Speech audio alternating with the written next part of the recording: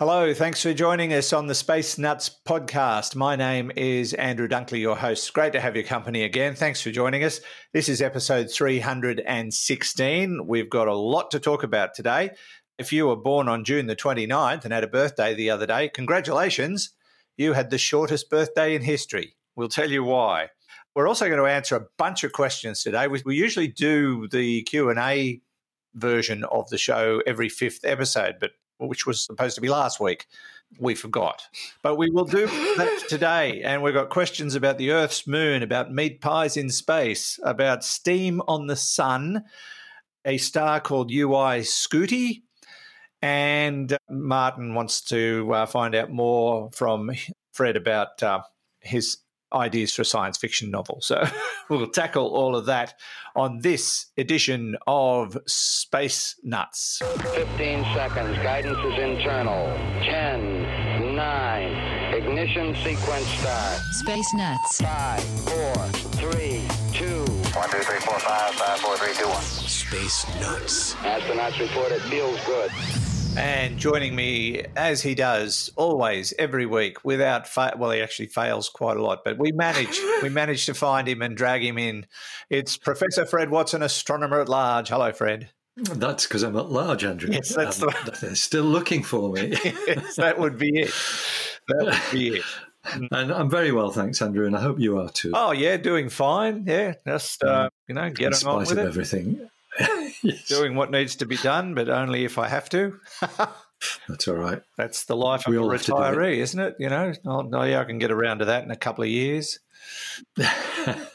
Yes, you might. You're the classic example of all those people who say, I didn't know what I was going to do in my retirement, but now I don't have time to do anything else. Yes, I've got a list. Because of all the things. Yeah, you've got a list too. That's why I'm not retiring, because I don't want to. I've actually achieved one or two things on the list. That's good. Yes, I've taken the bins out now, so that's very one. Good. Yeah. Done that. Well done. Don't have to do that ever again. Or maybe next week. Could be. No, maybe you do. Yes, you've got a short time horizon there. Yeah. Yes. Now we've got a fair bit to get through because we're going to dedicate a lot of the program to questions from the global audience today, and we're sort of getting around a bit.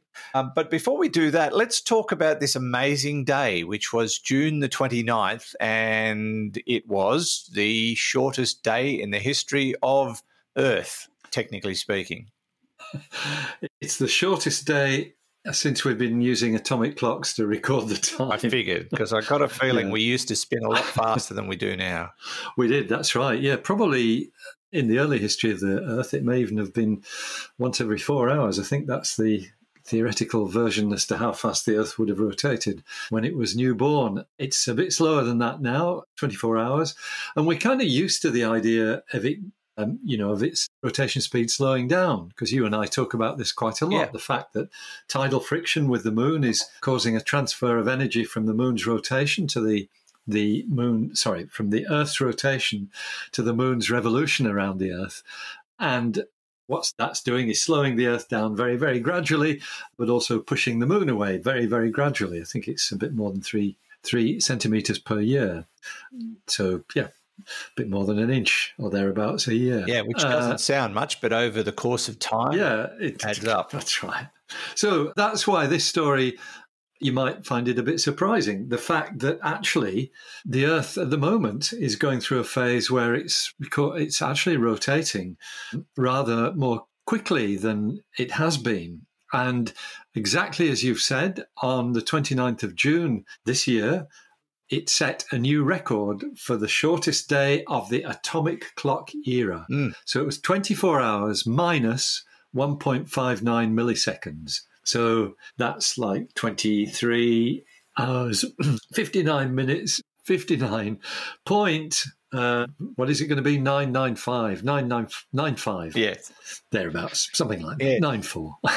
Which in simple terms means that if it was your birthday on the 29th of June, you got older just a bit faster than the rest of us. You did. No, we all got older faster, basically, but your birthday was shorter than everyone else's. Ha ha. Well, everybody else who wasn't born on the same day as you. The point here is what's causing it. Yes. Andrew. And I mean, as we've said, the long-term increase in the day length, which is about 2 milliseconds per day per century. So every century, the day gets about 2 milliseconds longer. And that's because of the moon's effect on the Earth, the tidal friction effect. Yep. But on top of that, there are other factors that cause slowing down and speeding up of the Earth, only by small amounts. A lot of it is to do with the fact that the Earth is actually not a solid body. It's got a liquid core as well as a solid component to the core. It's got this thick mantle on top of the core, which is essentially a liquid rock. It's fairly viscous, but it's still liquid. And on top of that, the crust floats with the continents wandering around on top of the mantle. But all of those things suggest that the Earth is subject to, the sloshing around effects of some of these liquids. And that's before you start adding in the oceans, which themselves have an effect on the Earth's rotation, as does the atmosphere. So atmospheric winds and things of that kind all have an effect. And it's thought that what we're seeing is just a combination of these effects that is actually, over the last 3 years or so, in fact 4 years, it's meant the Earth is actually spinning slightly more quickly generally than it did, with dips every July or June or July thereabouts, which apparently are caused by atmospheric phenomena. And in fact, when you look at the details, you can see that each of the last 4 years has had a particularly short day, lowest point of this graph of how long the day is. Yeah. In 2019, it was July the 16th, and that was almost a millisecond shorter than normal. It was more than that on July the 19th, 2020. It was minus 1.47 milliseconds. On the shortest day in 2021, which was July the 9th, it was 1.46 milliseconds. But this year, on the 29th of June, it was minus 1.59 milliseconds. And so this has led to talk that we might have to introduce the opposite of a leap second, Andrew. Oh, add one. Or yeah, well, yes. Well, you subtract one. Subtract one, yeah, sorry. Because we have been adding leap seconds for a long, long time to keep the clocks on. That's right, since 1972. And I think there are 27 that have been put in that time, either on the 30th of June or the 31st of December. And what you do is at the end of the day, where you're clicking over from 23 hours, 59 minutes, 59 seconds to 0.00000, you actually click over to 60 seconds before you hit zero, and that adds an extra second. Right. And that's been done, as I've said, several times. But if you had to take one out, it would be called a drop second, because you drop it rather than leap forward. And that would take you straight from 59 minutes, 58 seconds to 0000 the following day. However, all that is of considerable debate, or the matter of considerable debate, because the IT industry and communications in general hate the idea of leap seconds because it tinkers around with all their computer systems. The computers run on atomic time. These leap seconds are put in to allow universal time, the sort of time as told by the sun, to keep up with atomic time. Yeah. And the danger is that somebody will make a mistake somewhere and an entire, the whole of Facebook will collapse or something of that sort. And it's not impossible because it's actually happened before. A la the millennium bug. Yes, it's a bit like the millennium bug, but it happens at these odd times. And so the communications industry is dead set against the idea of leap seconds and reacts with horror at the idea of a drop second, of actually taking a second out. And so I think it may be the case. This has been going on for decades, this argument. But I think might be misreading this, but my reading of what the industry is doing and how things are going, and the scientific community as well, is that in the end the communications people will win, and it will be seen as, better thing to do to ignore the leap seconds and just let solar time drift a little bit away from atomic time. And maybe you could have a leap minute, which you'd need to do every 70 years or so, in order to keep things on track. But it's I think the voices of of reason in the communications industry are shouting louder than the voices of reason in the astronomical and scientific community. I don't know what they're worried about, Fred. I mean, in the history of humankind, we've never made a mistake. No, that's right. Never, ever. I don't know why that's maybe brought just up once or now twice, as a potential issue. But I think it's a great story. It makes for really good headlines and a little bit of fun on the radio, which I certainly had today at the expense of everybody born on June 29th. But it's and there's no way of knowing if this phenomenon will continue. No, that's correct. It is. It's rather unpredictable. There are things that people have pointed to, something called the Chandler Wobble, which itself is a sort of wandering of the pole. The Earth's North Pole wanders around on the icy surface by something like 8 or 9 meters. It's not very much, but that's a sort of periodic phenomenon. And people, it's due to just the mechanics of a rotating body, and in particular one that's not solid. So I think we just got to wait and see, really. We've got to see what the next year brings in June or July, when we can expect this minimum again, and see whether we break the record set in 2022. Yeah, it'd be interesting. I'm sure someone will be paying attention. It won't be. No, they will. No doubt you and I will be at the time as well. I have another theory, Fred. I think it all started on April the 6th, 1938, and I put the blame squarely on Roy J. Plunkett. Roy J. Plunkett caused all of this because he invented Teflon. There you go. That's. So I think it's Teflon that's causing the Earth to spin faster. No, it could be. No friction. There you go. Slippery devil he is. Yeah. Next thing you know, the moon will be coming towards us. Yes. Well, that'll happen next. If we're going faster, it probably will. Yes. We'll reel it in. No, it's fascinating. Reel it in. Let's get stuck into some questions, Fred. And this first one comes from Doug in Miranda, which is one of the great suburbs of Sydney. And he says, my question is one I've had since I became interested in astronomy, which was only yesterday, way back in my high school days in the 1970s, and is in relation to the Earth's moon. I've noticed that the moon's elevation in the sky varies dramatically throughout each month. Sometimes you see it low in the sky, and then when it's at the same compass point on other days, it can be much higher up and near the zenith. I downloaded a year's worth of data for how high the moon is each day when it circumnavigates, crosses the meridian for my location in Sydney. Now, he said, I'll pause here for Fred to explain that to all of us. We'll just keep going and you can fill in the blank later. From the figures, I can see that the lowest elevation during 2022 is 27.9 degrees from November 13th or on November 13th, but it climbs to 83.5 degrees on November 26th. That's a variation of 55.6 degrees. I'll take your word for it. Yet the moon's orbit is only inclined by about 5 degrees to the plane of our orbit around the sun. Can you help me understand how this huge difference in elevations is possible when there's such a small deviation in the moon's orbit around Earth? Thanks, and keep up the great work, Doug from Miranda. I love the question. Do you need to explain the meridian first? Oh, it's just so, yes, in our case, it's when celestial object passes due north. Of course, if you're in the southern hemisphere, it's due south, the meridian. Actually, the meridian goes right across the sky, but, you know, we think of it. In terms of the moon, it's when it's crossing the due north point here in the southern hemisphere. And if I may ask, there are time meridians as well. Is that a different thing? Actually, a meridian it's a line of longitude, basically. That's, you know, the way we think of it, but thinking of it on the sky. So yes, between here and Gunnedah, I think it is, or between, somewhere around there, there's 150-degree meridian, isn't there? Exactly, that's right. You cross it just this side of, not far this side of Gunnedah. Yeah. Stop there for a cup of tea many times. Yeah. You have to bring your own tea, of course. But, that's true.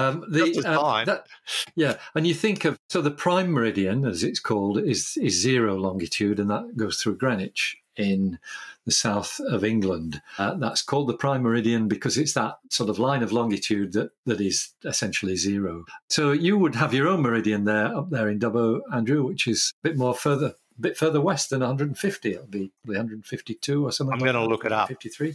Check it out. Anyway, the meridian in the sky that Doug means is essentially, the north-south line. So when the moon crosses that north point, that's when he's checked out what its elevation is. And there's a step in the calculation that Doug's missing, which is why he gets the wrong answer. So yes, the moon's orbit is only inclined at 5 degrees to the plane of the Earth's orbit around the sun. But the Earth's orbit around the sun is inclined at 23.5 degrees to the equator. Right. Rather the other way around. So it's the equator that's inclined to the plane of the Earth's orbit. So when you do this calculation, so think of first of all about the sun. The sun's height when it crosses the meridian will vary from 23.5 degrees north of the equator to 23.5 degrees south of the equator, which makes 47 degrees difference altogether. Right. So its height can vary by 47 degrees. Now, add to that the fact that the moon's orbit is tilted with regard to the Earth's orbit, and you've got another 5 degrees either way, so it's another 10 degrees. So it means that the maximum that you could get of the change in elevation throughout the year would actually be 57 degrees. It's 47 degrees for the inclination of the Earth's orbit and another 10 degrees for the inclination of the moon's orbit to the Earth. So that's a total of 57 degrees, which is staggeringly close to what Doug worked out. He got a variation of 55.6. It just means that we haven't had a situation where all the extremes have come together during that year. But that's the answer. It's a great observation to make. I take my hat off to Doug because he's thought about it and he's worked through it and just missed out one step in the calculation. Yeah, good job. Good job. Honestly, I never thought about it. Never crossed my mind. I never wondered why. So yeah, it's good that he brought it up because it's a natural phenomenon, combination of factors that lead to that variation. So well done, Doug. Got a question without notice, Fred. If you know the answer, just nod. This is from somebody who's listening to our pre-recorded session live or watching perhaps from YouTube. What is Planck heat? I don't know. There we go. That was easy. I would guess the Planck length is the minimum length that can be defined by quantum mechanics. The Planck time is how long it takes you to cross the Planck length, the speed of light. The Planck heat is probably how hot you get when you do that. Yeah. I'd have to look it up. I don't know the answer. Okay, fair enough. All right. We dealt with it well. Before. And the usual answer for everybody who sends us questions, we don't know. Not quite true, but no, not quite. Well, in my case, yes, but in Fred's case, no, not quite true. We'll take a little break and be back soon with more questions. You are listening to or watching Space Nuts with Andrew Dunkley and Professor Fred Watson. Let me tell you a little bit about our sponsor, NordVPN. Now, I'm going to do this as I speak. So if I put the URL nordvpn.com/spacenuts into my search engine or into my browser and press enter, it will bring up a special offer for you as a Space Nuts listener. And it's an exclusive cybersecurity package that comes with all the other bells and whistles that NordVPN offers. Now, they've got great credentials. They've been highly recognised by some of the big names in media around the world, including BuzzFeed, Forbes, TEDx, Huffington Post, Wired, BBC. You'll see all that on their website. But what they aim to do first and foremost, and this is what they're famous for, is to protect your online activity. If you're not using VPN, you are leaving yourselves wide open for exploitation, whether that's from a hacker or just from an opportunist, and it can happen anywhere, especially in public Wi-Fi areas. But the deal also gets you so much more at the moment. So if you click on the grab the deal button, which I've just done, and keep in mind there's a 30-day money-back guarantee from NordVPN if you're not happy. Now, they have several plans. They have a 2-year plan, a 1-year plan, or you can go month by month. But I would certainly recommend the 2-year plan because you get so much more bang for your buck. and there are different levels within each of those time frames. You can get the start package, the plus package, or the complete package. So it's up to you which way you go. But the higher you go, the bigger the saving. So 69% saving on the plan that gives you the complete package. So that's your high-speed VPN, protection from malware. You get a tracker and ad blocker, cross-platform password manager. They're really handy because so many passwords that you need these days and it's hard to remember them. This will do it for you. Data breach scanner and 1 terabyte of encrypted cloud storage. So check it out. It is a really great package available to you as a Space Nuts listener. Just put in the URL nordvpn.com/spacenuts. That's nordvpn.com/spacenuts. And then click on the grab the deal button and find the formula that works best for you. But NordVPN, the best in the business, and we're very proud to have them as our sponsor on Space Nuts. Oh, don't forget the code word Space Nuts to secure the deal. Now, back to the show. 0G, and I feel fine. Space Nuts. Now, Fred, we continue to answer questions from the audience, but we got one just before the break about what is Planck heat, and you found the answer. It only took you a few seconds. It did, yeah. So it's to do with the things that I mentioned, actually, the Planck length and the Planck time.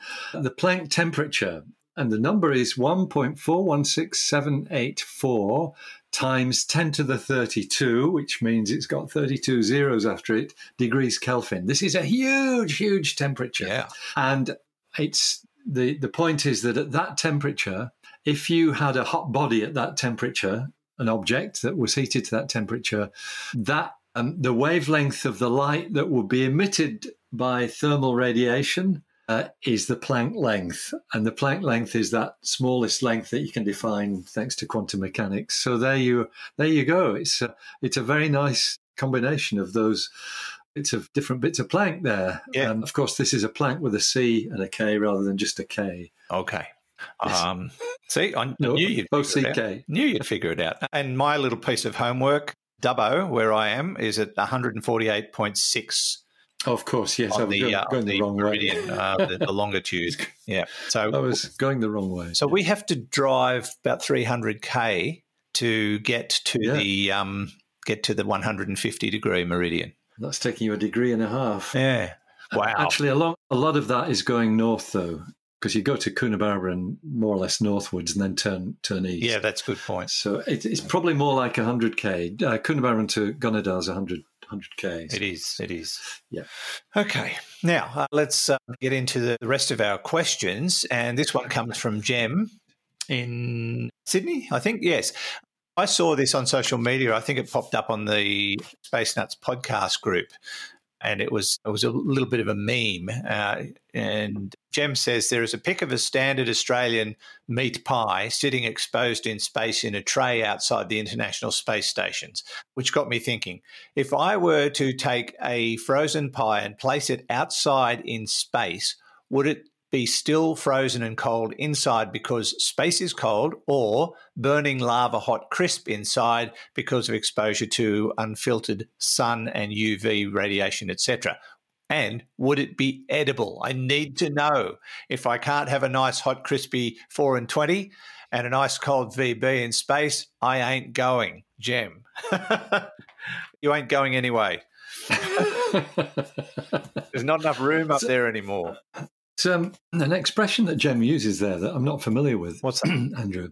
Because I wasn't born in your fair country. I was born somewhere else. What's a 4 and 20? It's a meat pie. 4 and 20? Why? It's a why brand. is it called that? It's a brand name. Pie. 4 and 20. Okay, right. Yes. It's not 4. Oh, I suppose 4 and 20 blackbirds baked in a pie.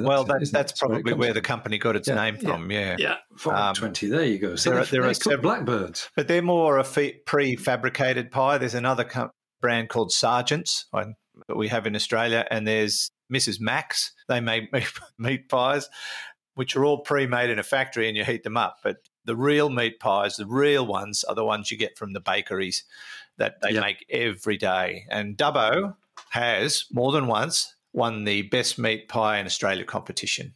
Yeah, I know the bakery in question. It's Yeah. very good, well worth a stop if Indeed you're it is. passing through Dubbo. It's super popular. Yeah, it is. You can't park. That's the trouble. No, you've got nowhere to park. Anyway, But the question is, so what happens to a meat pie outside of the International Space Station, basically? Yeah, the answer is depends which side of the space station you poke your meat pie out I of. knew that'd be the answer. So let's move on to the next question. Yeah. No, but let's expand on that a bit. Let's knead the pastry on this one. Well, very nice. Knead the dough. I'm always kneading dough. I'm sure you are too.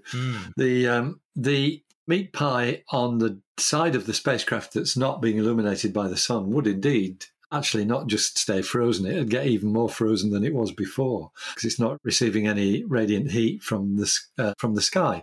Might feel a bit of heat from the space station itself, but that's because the space station is shiny. That's to protect, to stop heat transfer. Then it's going to stay cold. On the other side, it will start getting heat from the sun, and will sort of warm up quite quickly. A lot depends on the thermal conductivity of the pastry and the 4 and 20 that's inside it, whether they're blackbirds or not. But whether it'll warm right through, I think it's more likely. I mean, first of all, of course, it will lose all its moisture, so it'll be freeze dried effectively. Right. Even though it's having radiant heat put on it. So yes, I think you can forget about eating it. I think it will be very distasteful indeed. I can imagine. So on the dark side of the ISS, rock hard, cold, and just basically a satellite. And on the shiny side, maybe to warm up a bit, but dry as toast. Yes, dry. Okay, drier than toast. Drier than toast. I don't know. I've had some pretty dry toast in my time. Yeah, I think I have too. But totally inedible, which is. Yeah, not what you want with a meat pie or a pasty or a sausage roll or anything along those lines. Thanks, Jen. Let's go to Brett in Pennsylvania, USA. I like this question. This is Brett from Pennsylvania here. I recently came across an article on Stanford EDU. The article is dated a bit, but the findings from the study puzzled me greatly. The team claims that they found evidence of water in the form of steam on the sun within sunspots. This makes little sense to me, as even within the coldest sunspots, I figure it still has to be too hot for this to occur. I believe the findings were discovered through spectroscopy, which I had done the other day. But I'm sure Fred can make a lot more sense of this. So how is this possible, and is it indeed true? And we were sent a link explaining the findings. So steam in sunspots, possible? Apparently so. So what holds molecules together is their sort of the attraction between their atoms, and basically that's what keeps molecules held together. And so molecules like being cold temperatures in space. I mean, we're talking now about things in the universe, and typically not in star temperatures. However, I do know that cool stars do have molecules near their outer edges. Red giants, for example, have titanium oxide bands in their spectrum. So that's telling you that that is a molecule that survives in their outer atmospheres. And the spectrum of the sun, being a typical star, has single elements in its spectrum: hydrogen, oxygen, sodium, magnesium. All of those things show up as single elements. But I can imagine that in sunspots, even though they're still pretty hot, sunspot has a lower temperature than the photosphere. Photosphere is at about 5,000 Celsius. Sunspots get to be 1,000 or 2,000 degrees cooler than that, which is why they look black against the heat of the sun. Yeah. And I can imagine that if you had the right environment there, the right pressures, the molecules of hydrogen and oxygen, commonly known as H2O, could stay together. So this team, quite right in that Brett's right in pointing out this is an old paper, 25 years old, in fact, almost exactly 25 years old, published on July 17th, 1997. So what's happened is scientists have actually synthesized what they expect the spectrum of water to look like, and they've basically observed this phenomenon in the sun itself. So what they've done is they've actually, and in fact, they've not even done that. They've synthesized it in the laboratory. They've actually done measurements in the laboratory of hot water, which we call steam, vaporized water. So I'm prepared to accept that is possible. I would quite like to follow up, though, on more recent research on that, and I will do. I'll have a look online and see what I can find in the research literature about the spectrum of water in sunspots. Okay. It's an interesting idea because it's well known that there is water in the stars. That's not unusual. That's been well documented, hasn't it? It's more in the gas clouds, in cold gas clouds, right. Dust clouds. That's where we see most of these molecules. They form actually in open space. If you've got a cloud of gas and dust with all the right elements in it, they will form molecules. The chemicals will react with each other to form molecules. And stars, as I said, some molecules are present in the atmospheres of normal stars. I think it's very intriguing about what might be in the atmosphere of a sunspot, because, of course, the raw materials of water are there, hydrogen and oxygen. They're both present in quite large quantities in the sun's atmosphere. So you might expect that where conditions are right, that could form molecular water. Interesting. And actually, just one other comment on that. Yeah. That kind of, I suppose, informs it a little bit more. Water is the commonest two-element molecule in the universe. So you find it everywhere. Well, so maybe not surprised that you find it in sunspots. We are finding it everywhere. It's on the moon, it's on Earth, it's on Mars, it's on Enceladus, it's on, what's the other one? The other ice moon? Europa.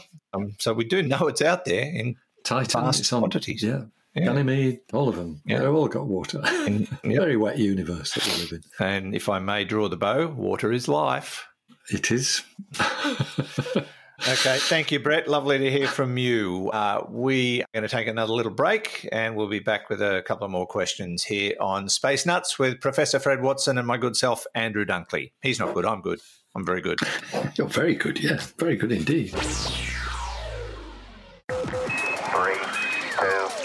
1. Space Nuts. Okay, a couple of more questions, Fred, before we wind up this episode of Space Nuts. And this one comes from Tom, who is in Chicago, Illinois.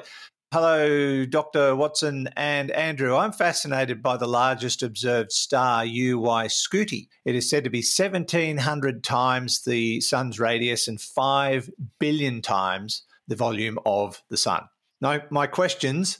I put an S on that. Did you hear that? My questions are, 1, how far from UY Scuti would Earth need to orbit to be in the habitable zone, similar to its own habitable zone around our sun? 2, how long would it take for the Earth to complete one orbit, or the length of a year? 3, would Earth's orbital speed increase? 4, what are additional changes that we would notice, such as the length of days, sunsets, sunrises, etc.? Thanks for your insights. Love the podcast. All the best, Tom from Chicago. Okay, where do you want to start? At the start? Yeah, let's start at the start. I don't know the answers to any of these. Okay, well, let's just stop there. Let's just think about, UY Scuti.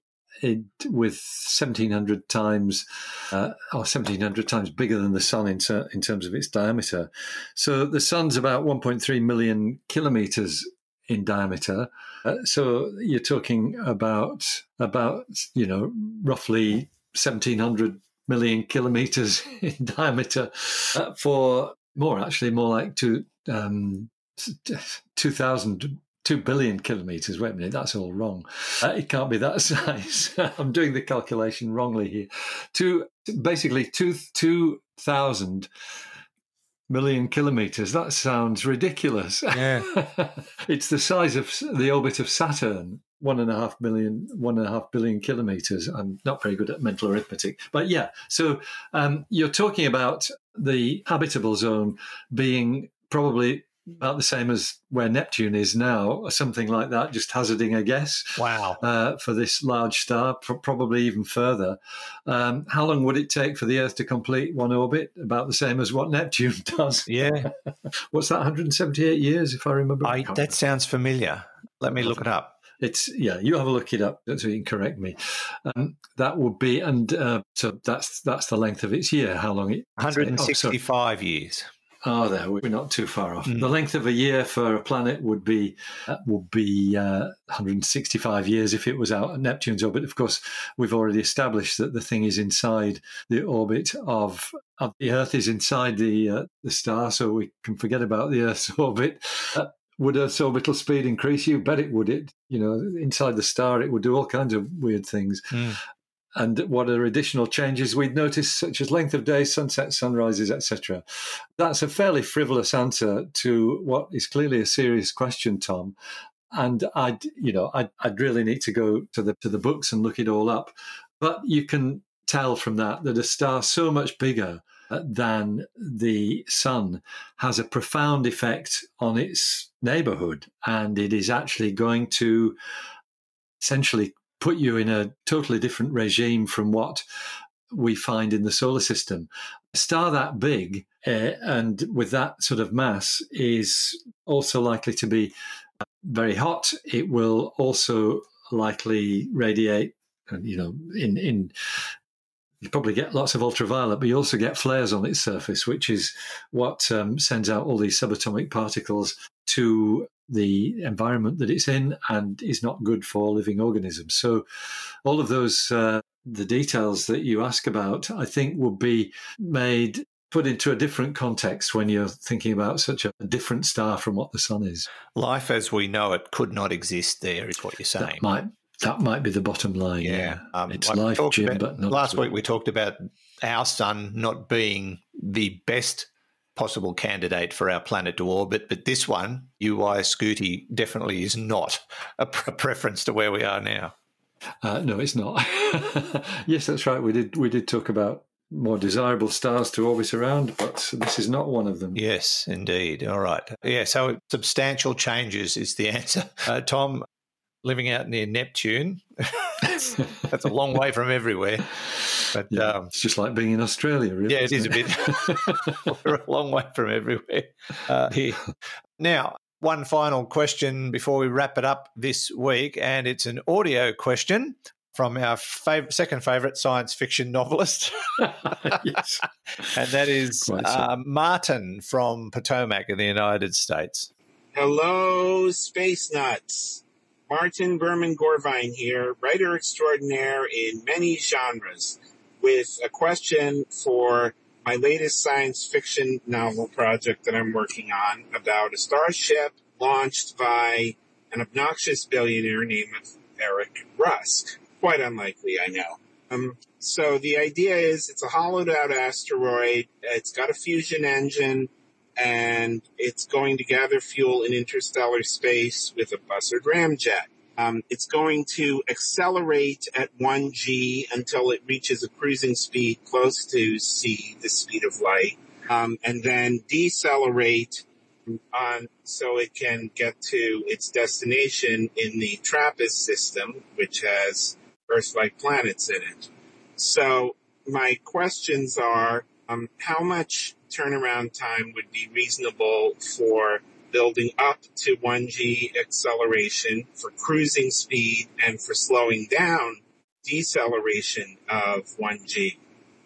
And also, how much time dilation will they experience? Like, how many years will have passed for them over the time that it takes the ship to travel the almost 40 light years to TRAPPIST? Love your show, guys. Hope you take my question. Thanks. Bye. Oh, and I'm in Potomac, Maryland, USA. I already knew that. Thank you, Martin. Great to hear from you, and mesmerised by your capacity to churn out sci-fi novels. It's fantastic. So he's what was the name of the character? Rusk. Yeah, that's got a familiar ring to it. I wasn't going to go there. Neither am Eric I. Rusk. Eric Rusk. I don't know. Rusk doesn't ring any bells at all. Now, so a couple of questions within that concept. The turnaround time for acceleration, cruise speed, and deceleration to get to TRAPPIST from Earth. How do you calculate the allowances? This is accelerating to 1G and then whatever. Well, yeah, the acceleration to 1G takes you about half a minute, Yeah. or less than that. That, just you can ignore that part of the equation.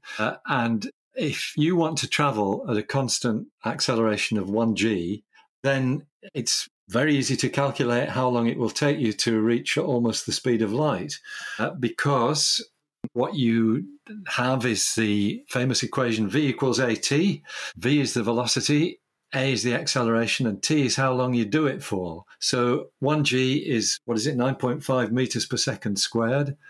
The acceleration, that's the acceleration.